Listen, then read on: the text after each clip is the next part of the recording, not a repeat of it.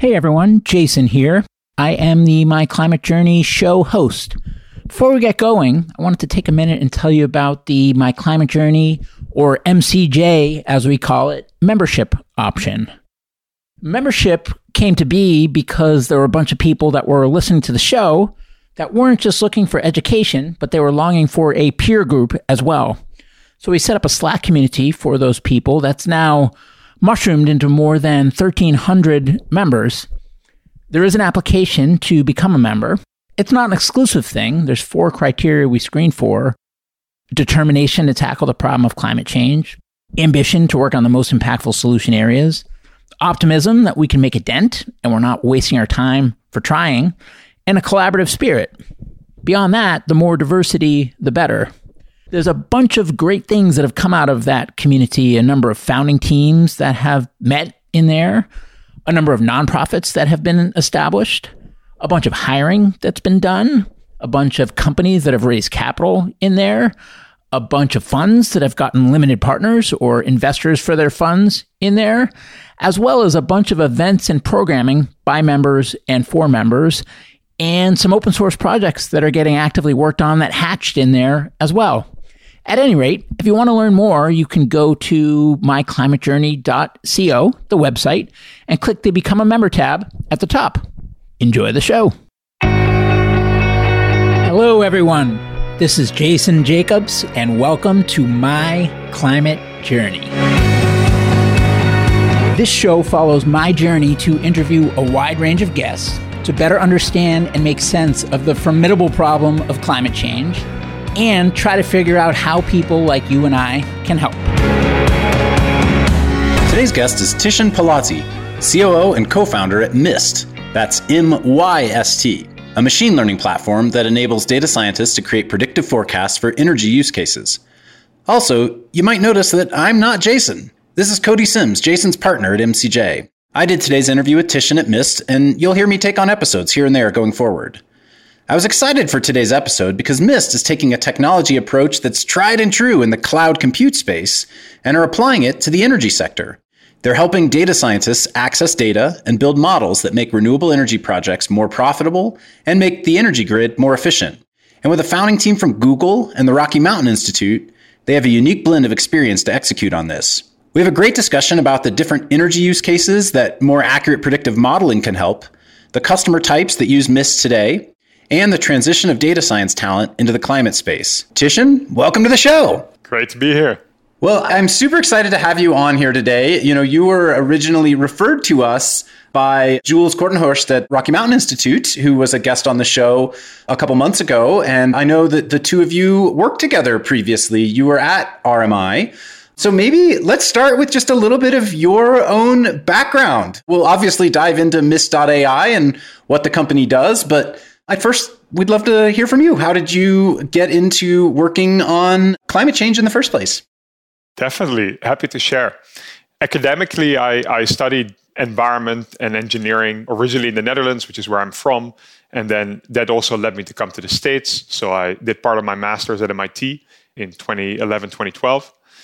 And then had the opportunity through a few different paths to work with Amory Lovins, founder of RMI, for about 2 years as his special aide.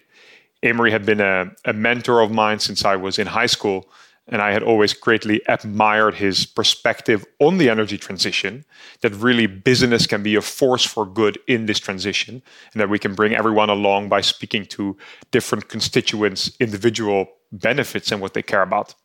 So Amory brought me to RMI, and RMI was an amazing place. When I joined, we were I think about 100 people. Jules and I joined roughly at the same time. So he took the helm as CEO about that time in 2014 or so. Saw it grow to about 200 until I left. And it was such a great learning environment with super smart, kind, knowledgeable people, fully committed to the energy transition. So it was a wonderful schooling environment. Yeah, and they've done great work with things like Third Derivative and everything too, just in terms of really supporting not just business efforts broadly in the climate space, but entrepreneurial efforts in particular, which I think is really powerful. And obviously, I believe they're involved with Canary Media and just a whole host of different ways that they've helped bring more people into the energy transition, which is great. So also a big fan of the work they're doing. So you did some time there, built a good foundation of knowledge that complemented your educational background. And then you decided to jump into doing a startup. How did that path go for you? So I think maybe this is a good point to sort of like share two perspectives. So from my side, mine and that of my co-founder, from my side, in the years I spent with Amory, and then later I was on RMI's electricity team, one of the things I could witness from very close by was how different players in the energy transition were dealing with increasing amounts of renewables on the grid. So we would work in different types of technical consulting with a variety of utilities, mostly in North America for my part. And we could see how they were struggling to understand, should we place batteries here or there on our grid? And how do we run this thing if we now suddenly have all this variable renewable energy generation? So I saw, if we are going to go to a carbon-free power system, there are certain blockers that need to be removed. And this specific one around making sure the whole grid works in a reliable, carbon-free and low-cost manner was one where I thought technology was a particularly good fit. I co-founded Mist with Peter, my co-founder, who I knew from the Netherlands. And when I went to MIT, he actually joined Nest. In the early days, I think there were fewer than 100 people there then as a software engineer. And he helped Nest develop the original demand response algorithms, rush hour rewards, and then built a variety of large-scale software projects for Nest that leveraged machine learning in a variety of ways. He was there when they were acquired by Google for $3 billion and then stayed at Google for a long time.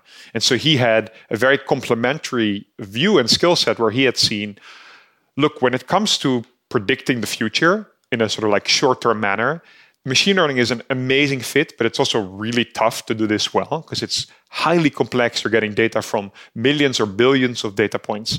There is an opportunity to do this in a way that sort of like is really standardized and can be leveraged by many people. And so that was the nexus of Mist that led us to start the company together, to explore initially and then later start the company together. He left Google, I left RMI in 2018, and that was the origin story. Super cool. And actually, Tony Fadell from Nest was also just recently on the My Climate Journey podcast. So fun to hear the convergence of those paths as well. Maybe talk a bit about, okay, so you two knew each other. You each had these disparate experiences, but working in strangely similar problem sets. Maybe let's start with actually revealing like what is Mist.ai, and then talk about how you got to realize that was the specific area you wanted to focus on. Yeah. So what we do at Mist is we help companies, all kinds of energy companies, so renewable power generators, load-serving entities like utilities, but also distributed energy resource companies, so maybe EV charging companies or companies that install behind-the-meter batteries, create highly accurate short-term forecasts that they use to operate whatever they operate, to manage their electricity demand or to make sure that their solar and wind assets are earning the revenue that they committed to their investors, or to make sure that a building minimizes its energy costs. That's what we do. We got to this space really, I think, back from those sort of like original perspectives that I shared. But maybe to sort of like add a bit more color there. So in 2018, we started. And in the early days, we focused primarily on basically working very closely with a handful of load-serving entities. So this is energy jargon. Basically, it means any kind of company that serves end customers with electricity. They could be utilities, but sometimes they don't operate the grid, and so technically they're not a utility in the United States way of naming things. And so we just, we'd spend time with them. We would go on site. We'd spend a week or sometimes weeks working with our technical teams to really figure out what is challenging when it comes to managing your electricity demand. What is the financial impact when things don't go well? How does this change as more renewables are added to the grid? And what's a place for us to help? And those early explorations, it was really user research, led us to conclude that both on the shifting winds, so in the sense that the weather is changing, we see increasingly frequently extreme weather events. Energy demand patterns are changing. So for example, in California, we went in the last 10 years from very few homes with rooftop solar to lots of them. In Australia, this is even more strongly the case. Electric vehicles are being added. Periods like COVID, dramatically shift energy patterns. So one of the problems we unearthed was that This led to these companies basically flying blind. And there was really an opportunity to add technology to the mix, both to reveal these kinds of patterns more quickly in a way that they were not facing undue risk, to enable them to integrate more renewables, and also to do this in a way where the technology they were using was highly reliable. Because the other thing is you need to make decisions every day or maybe even every minute, and you cannot face a system that fails. Yeah, and so if I understand, I live in California, so I'll come at it with a use case that I understand, which is residential energy use in California. As you mentioned, over the last decade, you've seen an increased number of rooftop solar projects going live from a distributed energy perspective. So, you're seeing that, I assume, the demand curve less spiky in the middle of the day because now you're able to you're feeding more electrons back onto the grid through solar. But at the same time, you've also seen a pretty substantial growth in EV adoption. So I'm guessing between 6 to 8 p.m., all of a sudden you're starting to see these huge spikes in energy usage when people are coming home from work and plugging in their EVs. And so that is I assume both of those are gradually growing trends over time that presumably you're helping your customers understand. But then you also have sort of real-time events that are happening, like an upcoming weather event that you're seeing coming through, or I don't know, you tell me what some of the other things that may be hitting.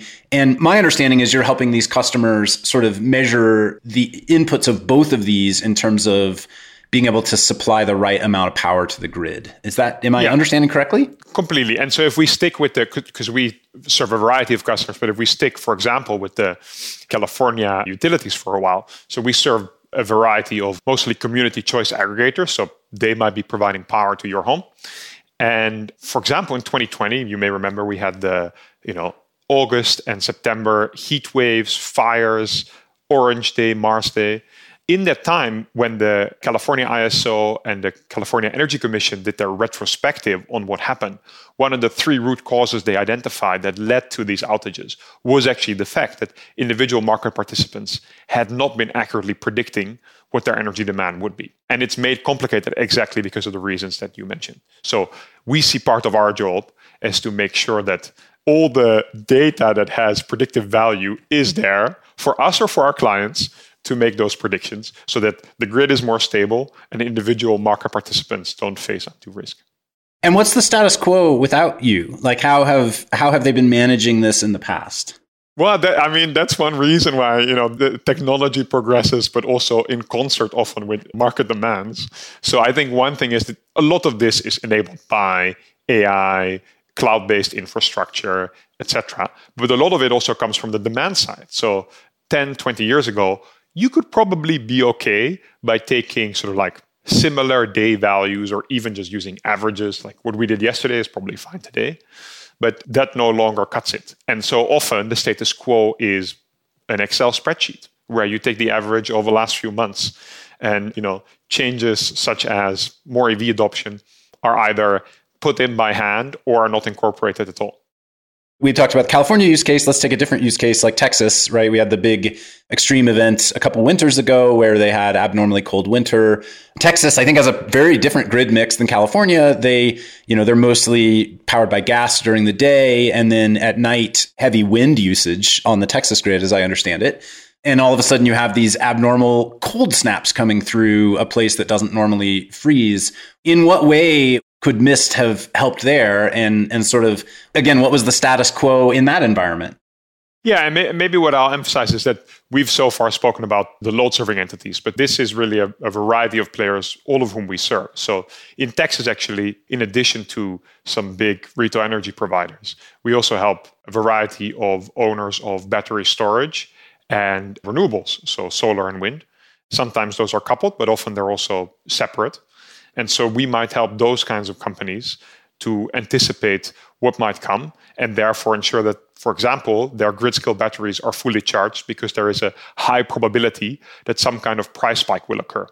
Let's also be clear, I think that's important to do. What happened during Uri in February of last year was not something that a more accurate forecast would have eliminated. This was in part due to structural issues with insufficient investment in weatherization of gas lines and pumps and other things. But it could have been a contributing factor to help some of these companies reduce the amount of generation that was offline. Awesome. Yeah. So let's maybe dive into some of the different use cases for forecasting. In fact, one of the things I saw in a blog post you all recently published was, the US power grid boasts something like 99.9% uptime and still has more power outages than any other developed country, which I thought was a really interesting data point. But in that same article, you sort of talk about the 4 use cases for forecasting, 1 being balancing the grid, 2 being optimizing renewables, 3 being dispatching battery storage, which you just talked about a little bit, and 4 being operating virtual power plants. Maybe go into each of those a bit and just, unpack how, a proper forecasting mechanism can support each of those use cases with better accuracy than how they're operating today. Totally. And then I'll also sort of tell you why we enumerate it in that way, because I think we have a vision for what we are that actually comes more from the non-climate space, more from the technology space. So I think we touched on some of these already. So for grids, for the load serving entities within them, but also for the independent system operators or the other kinds of entities that are balancing the grids, one thing that is absolutely necessary to ensure that there are no outages, especially on the sort of shorter term, day by day or hour by hour basis, is to have a good insight into renewable production, thermal generation production, so fossil fuels, gas, coal, nuclear, as well as energy demand. And so for these kinds of entities, which is not to date our primary customer segment, they need aggregate level forecasts, sometimes built from a sort of like disaggregated manner. In the sort of second and third categories that you mentioned, which is where we see most of the growth of our customer base, which is front of meter or utility scale solar and wind assets and battery storage assets, what we're seeing is the world has shifted in the last 10 years from most of those kinds of renewable types to have long-term, fully guaranteed offtake contracts with no market exposure, to basically all of them having some kind of exposure to the market. And so what matters for these kinds of companies is that they are dispatching their assets in a way that serve the grid, decarbonize power, but also ensure returns on their investment. And so we help those kinds of companies typically with a variety of price forecasts, as well as, if it is solar or wind production forecasts, that then really lead them to make their daily or hourly decisions, sometimes with trading teams or market operations teams, sometimes in a fully automated fashion, which we see more of, especially when it comes to batteries in ERCOT, for example, which are often dispatched on a 5-minute basis. And then the final one that you mentioned, which is actually, I think, an important growth segment for our company, if we looked like at the 5 or 10 year horizon, is everything DERs. So EV chargers, behind the meter, battery storage, energy demand, these kinds of things. We're starting to see more and more inbound attraction to our products from those market segments. Companies that say, look, we are optimizing energy demand across 20 industrial sites or 200 industrial sites. Can we use your technology and build our own forecasts? And so we see a lot of growth there too.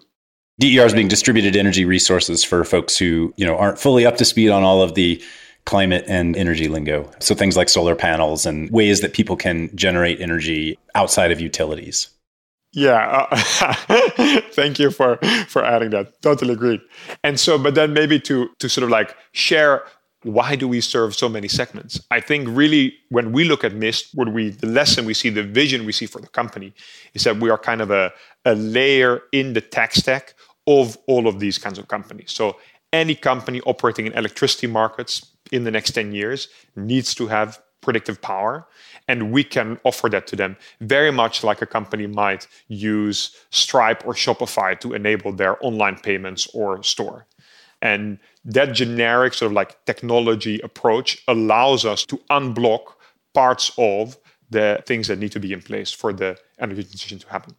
As a startup, has it been hard to build go-to-market capabilities across so many different customer types and needs? Yeah, I think so. And I think one of the things, so I think we've gone through them sequentially. And I think that sometimes we're focused on one and others come to us. I think we've been very disciplined. And so I think that has made it a lot easier. I would say the other thing that we found is that it is imperative in any of these segments that you build domain expertise, even if you are just creating tools for your customers, to be able to empathize with them, actually understand where value originates and also guide them in building these predictive models, which at the end really depend in large part on the quality of the data that goes into them. So going through those use cases, just want to kind of touch on sort of what I heard from you and how that might apply to what I understand being somewhat the theory of change of how Mist not only is a viable business, but how Mist helps with climate change. And, I heard balancing the grid, which I assume are these mostly large enterprise scale utilities and whatnot. And they are potentially could use you for helping to divert more supply to being produced by renewables based on what they're seeing. But I heard you say that the bulk of your current business comes from optimizing renewables and dispatching battery storage, which to me, what I'm hearing from your theory of change is right now, what you're trying to do is make the renewables business more profitable, which will thus result in more renewables projects winning out in terms of getting deployment. Is that broadly accurate? That is very accurate. So I'd say high-level theory of changes. This is a foundational component to the energy transition across these 4 buckets. Let's make it easy, fast for everyone to do it. In renewable and storage asset owners, that is indeed the theory of change. Maybe to give some numbers, where we are now is we have about 1,000 gigawatts of solar and wind installed globally, roughly for each. And we need to get to 5,000 of each by 2030, according to BNEF and IPCC. So that's 5x growth in 7 years.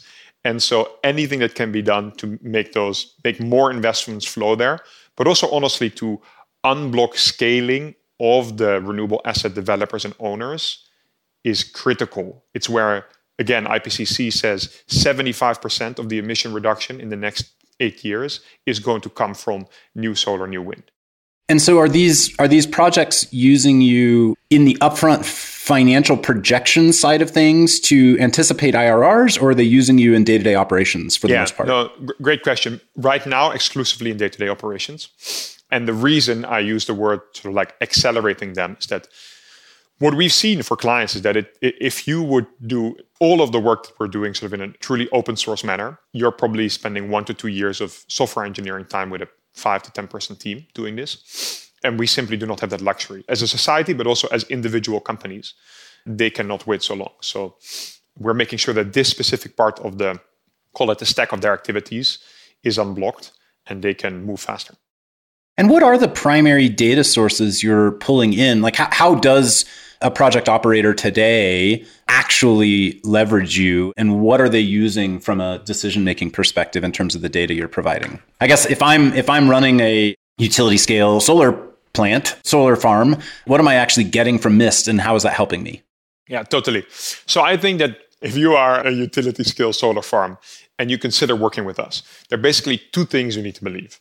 The first thing you need to believe is that you care, or you will find it attractive to own some of the analytics about your assets in-house, certainly in the long term. Because part of where we have gone from a product perspective is enabling our clients to contribute to or to own IP of their predictive models. That's the first. The second thing is you need to believe that by capturing the physical phenomena in machine learning models, you can predict the things that matter for you with high accuracy. And so to then answer your question of what is the data that you provide, it depends on the use case. If we're talking about renewable production, for example, we offer weather data inputs, so historical and forecasts from our library of third-party data providers. If we're talking about price formation, you're looking at a much larger variety of data. So in addition to the things I mentioned, also historical prices, gas prices, are there scheduled outages for generators or for transmission lines? All these kinds of things. Weather, of course, is a tremendous factor. And then either we or our users on the platform stitch those things together into a model and then assess what has the highest predictive power. And, utility scale solar farm may not have even been the best customer type for you. I mean, it sounds like it's going to be more like large scale demand response aggregators and the like, who are probably more likely using you in the near term. Is that accurate? Or I guess it's all of the above. Exactly. It's all of the above. So big solar farms now, especially the newer ones, often, their revenues depend on the market price. So they can do smart things around when they sell, if there is dispatchability because of batteries, when they dispatch. And so shorter term predictions matter a lot. Excellent. And I'd love to, talk about how you've sort of financed the business to date. I know you've raised a couple of rounds of financing. It seems like Gradient Ventures, which I think is Google's AI fund, led your initial seed round. And I'm sure it didn't hurt that, Peter had a nice Google background coming into that. And then you raised a Series A couple of years ago now from Valo Ventures. And maybe share a bit about what that pathway has looked like and sort of how you view needing to capital. I mean, you're a software-based business, so I assume, you're capital light, but would love to hear how you view needing to finance the company. Totally. I mean, your historical perspective was accurate. So Valo and Gradient are our primary investors through the 2 rounds we've done so far, about 8 million to date. And then we're preparing for our next round. And I think you're totally right. So, 85% of our team is engineers and data scientists. Our team is actually, right now, our technical team is fully in the Bay Area.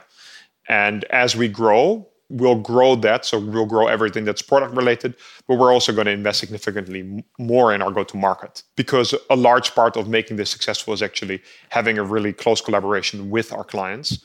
And those today sit exclusively in the US and Europe, but we see a future in which we serve other areas of the globe too. And from a competition perspective, do you view competition coming from other players who are doing almost the same approach as you, but just, claiming to have better accuracy on forecasts? Do you see competition coming from companies that have other forms of revenue coming in, like a demand response aggregator who has to get good at forecasting for their own use case and decides to platformize their technology? Like, how do you see the market evolving for you over the next few years? I guess you also mentioned that, you saw that helping with operationalizing of virtual power plants being a large growth engine for you in the coming 5+ years.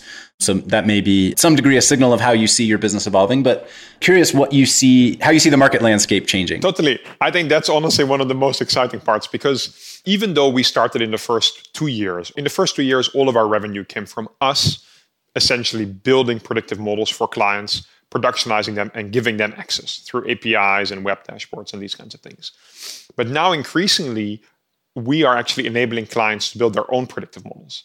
And that's super exciting. I think we really look at Mist, it's also what we call our product, much more as a platform that enables clients. And so what that then means is that really, when we have early conversations with technology leaders at our clients, often the way we describe it is in this way.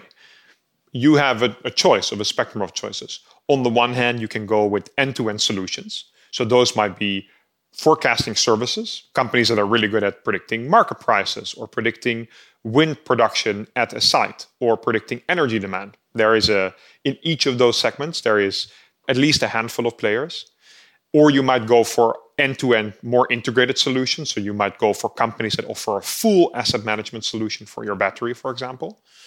And I think that's fine. I think the benefits there are that it is probably relatively fast and you do not need to worry about building in-house expertise.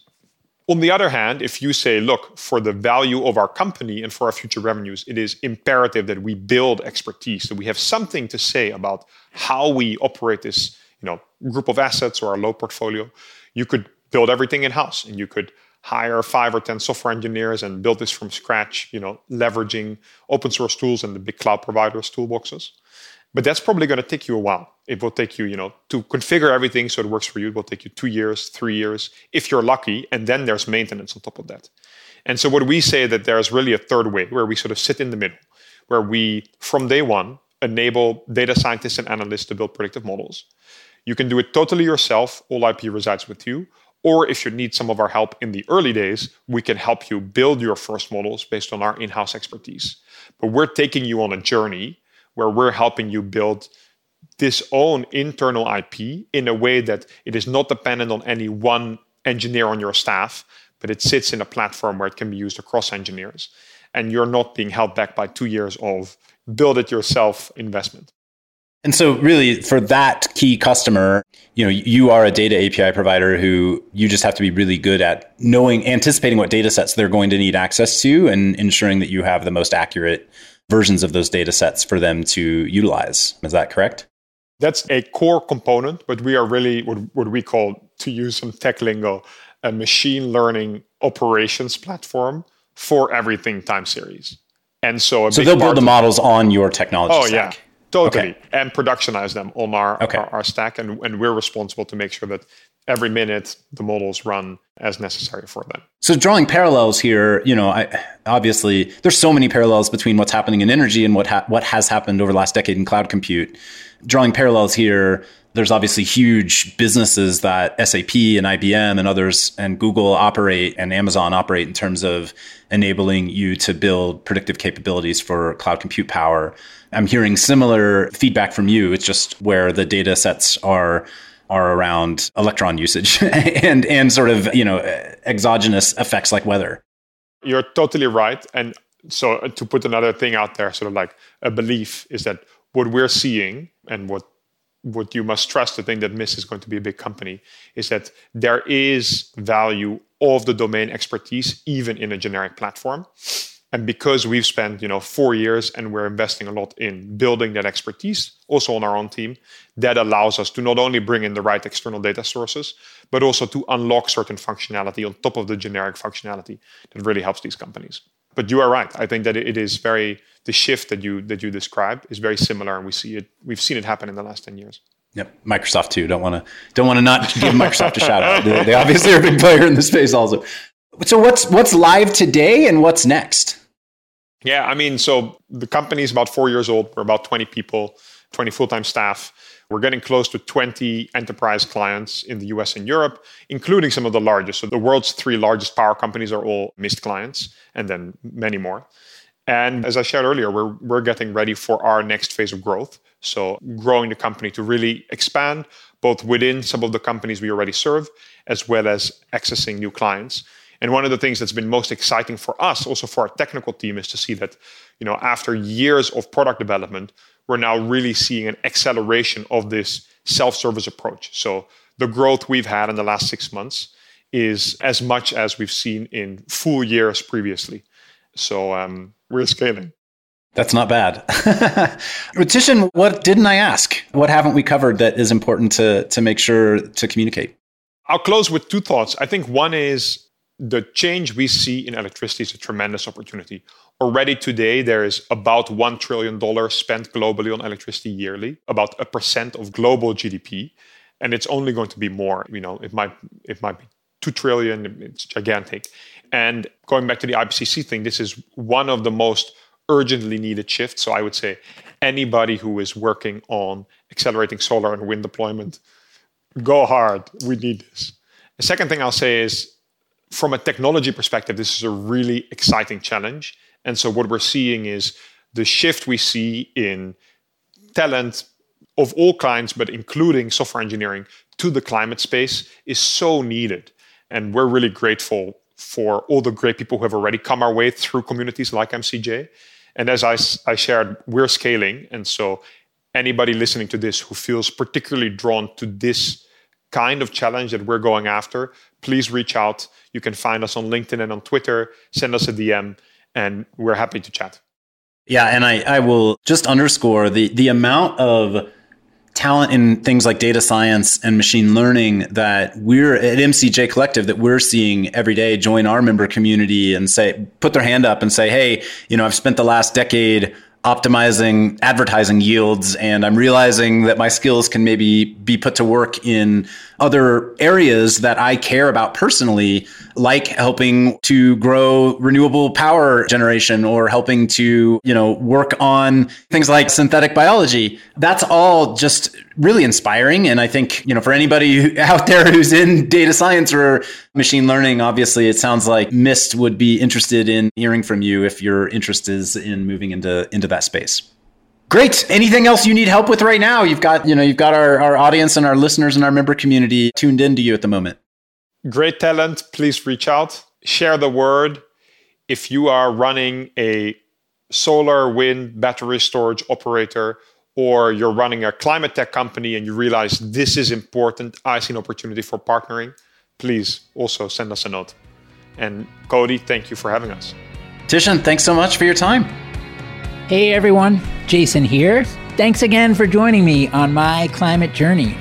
If you'd like to learn more about the journey, you can visit us at myclimatejourney.co. Note that is .co, not .com. Someday we'll get to .com, but right now, .co. You can also find me on Twitter at jjacobs22, where I would encourage you to share your feedback on the episode or suggestions for future guests you'd like to hear. And before I let you go, if you enjoyed the show, please share an episode with a friend or consider leaving a review on iTunes. The lawyers made me say that. Thank you.